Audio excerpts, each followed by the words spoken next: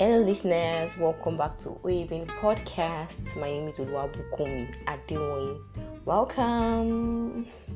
I hope you're good. I hope you've been staying safe. I hope the Lord has been good to you because He has been good to me, and I am sure that He is a good God. So definitely He has been good to you too. Welcome guys. Welcome back. On today's episode, we're going to be looking at the rest of emotional influencers.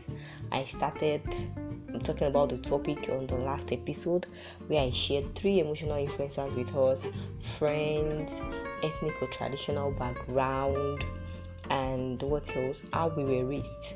And I told us that emotional influencers are those issues or probably things that have crafted the emotional person that you are today. So I have 3 more that I'm going to be talking about on today's episode. So stay with me.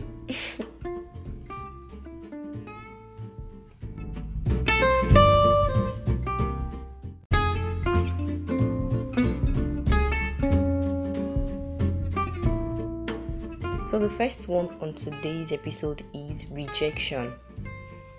So rejection is an emotional influencer that might have shaped the emotional being that you are today. If you've passed through rejection at an early age, probably you felt the sting of rejection at an early age before your self-esteem had been solidified. So rejection it actually has the capacity to strongly undermine your emotional stability.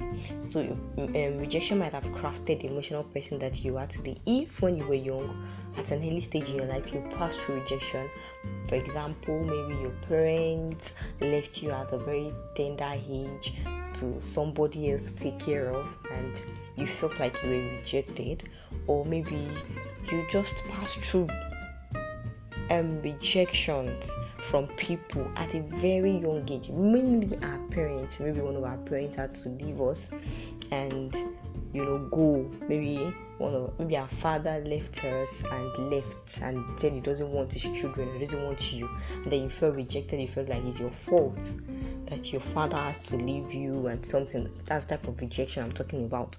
So that type of situation might have shaped you. You might have crafted the emotional person that you are today, and then you start finding yourself worrying about rejection or feeling rejected with the normal issues of life, even issues that don't warrant you to feel rejected. You feel rejected at every little thing.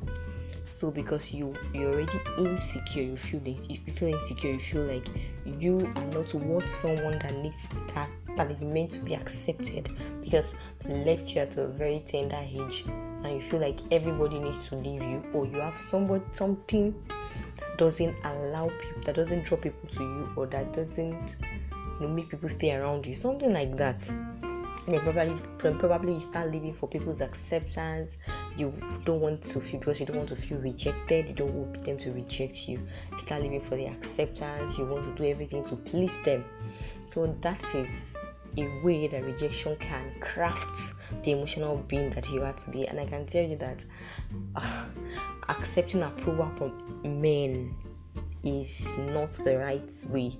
Yes, it's good to be at peace with all men. The Bible says we should be at peace with try to be at peace with all men, but it shouldn't be at the expense of some tribal things. I don't think so. It should not be. So rejection as a way of crafting people to be insecure, to always seek approval from people. But let's remember that there is an acceptance that conquers all issues of rejection, and this acceptance is Jesus Christ. He loves you, He loves me, He accepts us, He's crazy with delight over us, and He's head over heels for you. So imagine that the most powerful man in this eternity, in all of eternity, longs for you. He longs to love you. He longs to have a romance with you.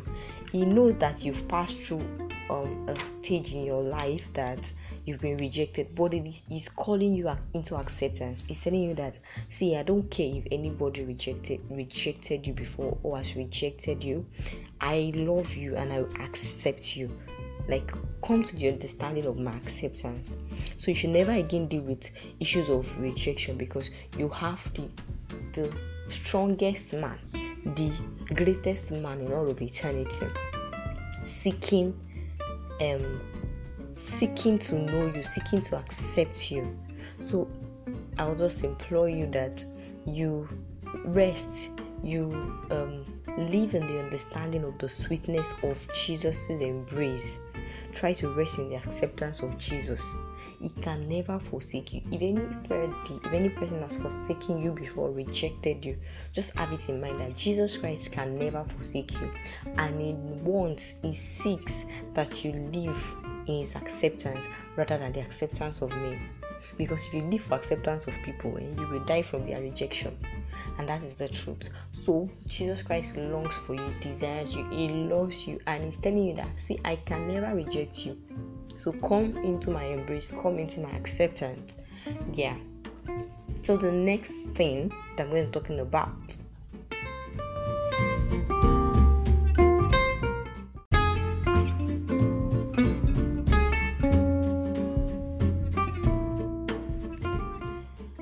abuse suffered. The abuses that we've suffered from as a way of crafting our emotional person. It has a way of crafting our emotions and making you the emotional person that you are today. Now, if you've been abused either physically, verbally, or sexually as a child, or even as a young adult, this experience, this horrific experience, have the potential to cripple you emotionally. If you were abused at a tender age, at any significant juncture in your life, you know the reality of making decisions out of pain and mental anguish rather than out of principle. For example, women who were abused in the formative years of their life, sexually abused in the formative years of their lives, they often are unable to function with clear mental processing.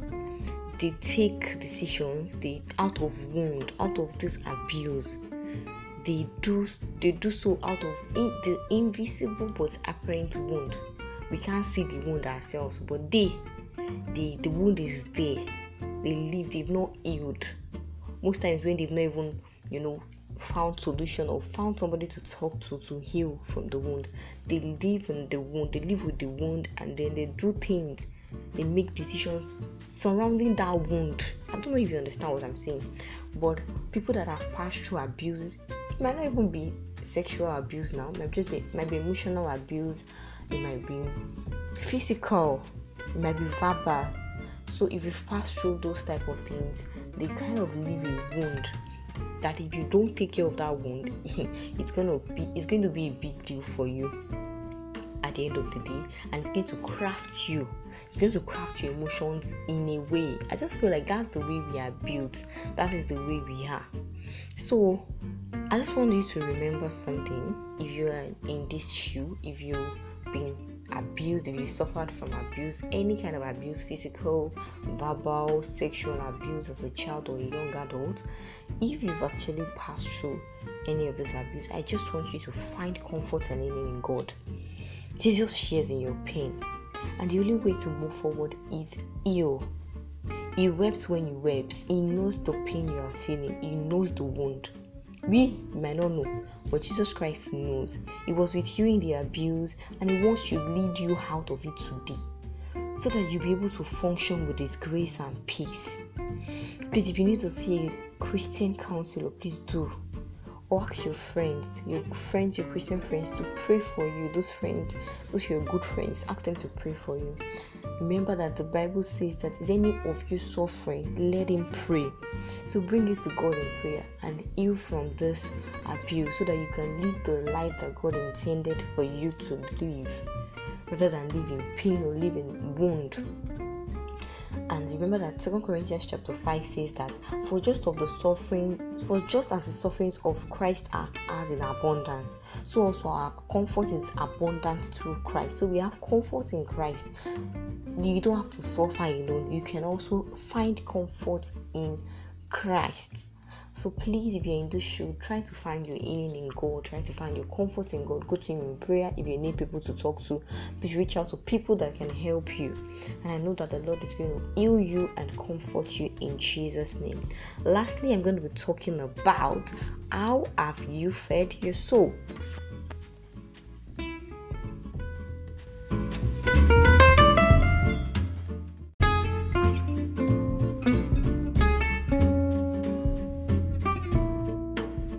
How you have fed your soul. That is the last point on emotional influences.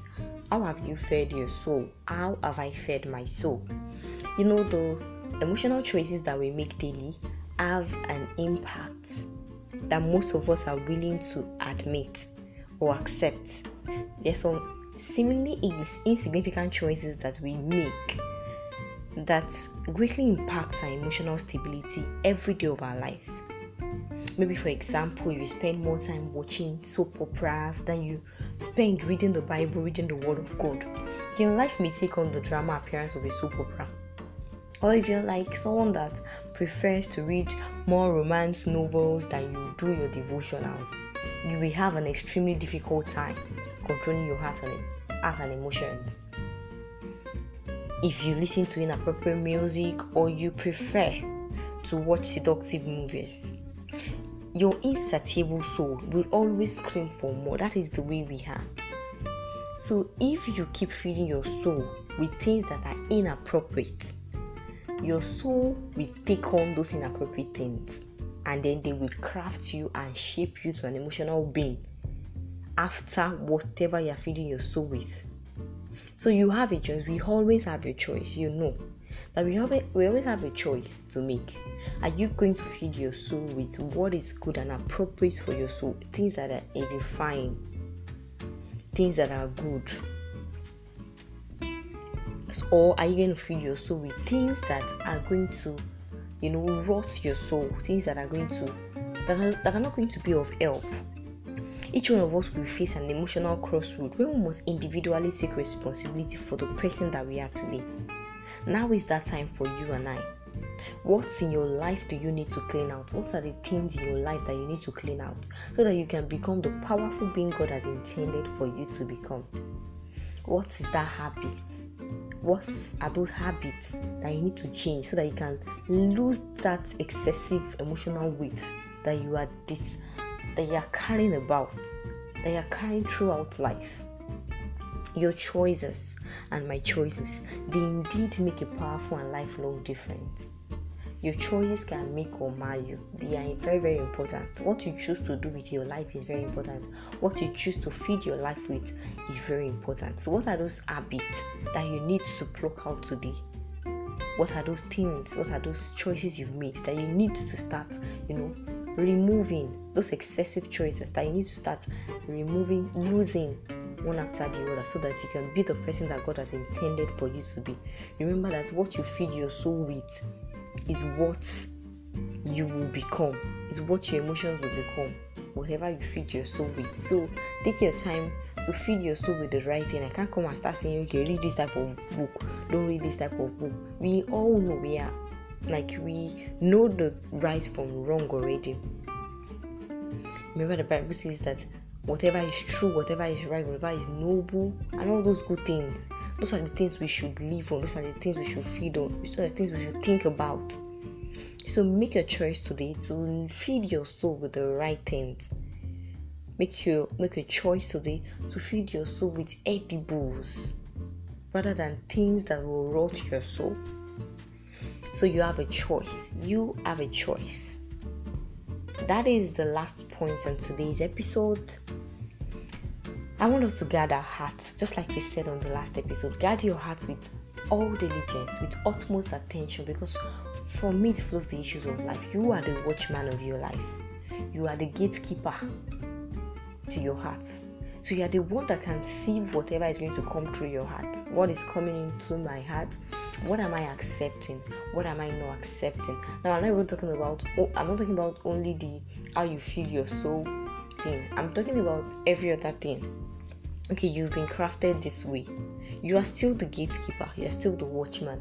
Am I going to let this thing shape my life in this way? Am I going to allow those choices, these things that I've passed through, take a hold on me, like form me? Will I give the power to form who I am, or will I give God the power to form who I am going to become? So you are the gatekeeper. You are the watchman. Remember that the Bible says we should guard. You have the key to guard. The Bible will not say you should guard if you don't have the key to guard. So guard your heart. And I guard my heart too. Guard your heart with utmost attention, with diligence. And I know that the Lord is going to help us. In Jesus' name. That is it on today's episode. I'll see you in the next one, guys. Thank you very much for listening. God bless you. Bye.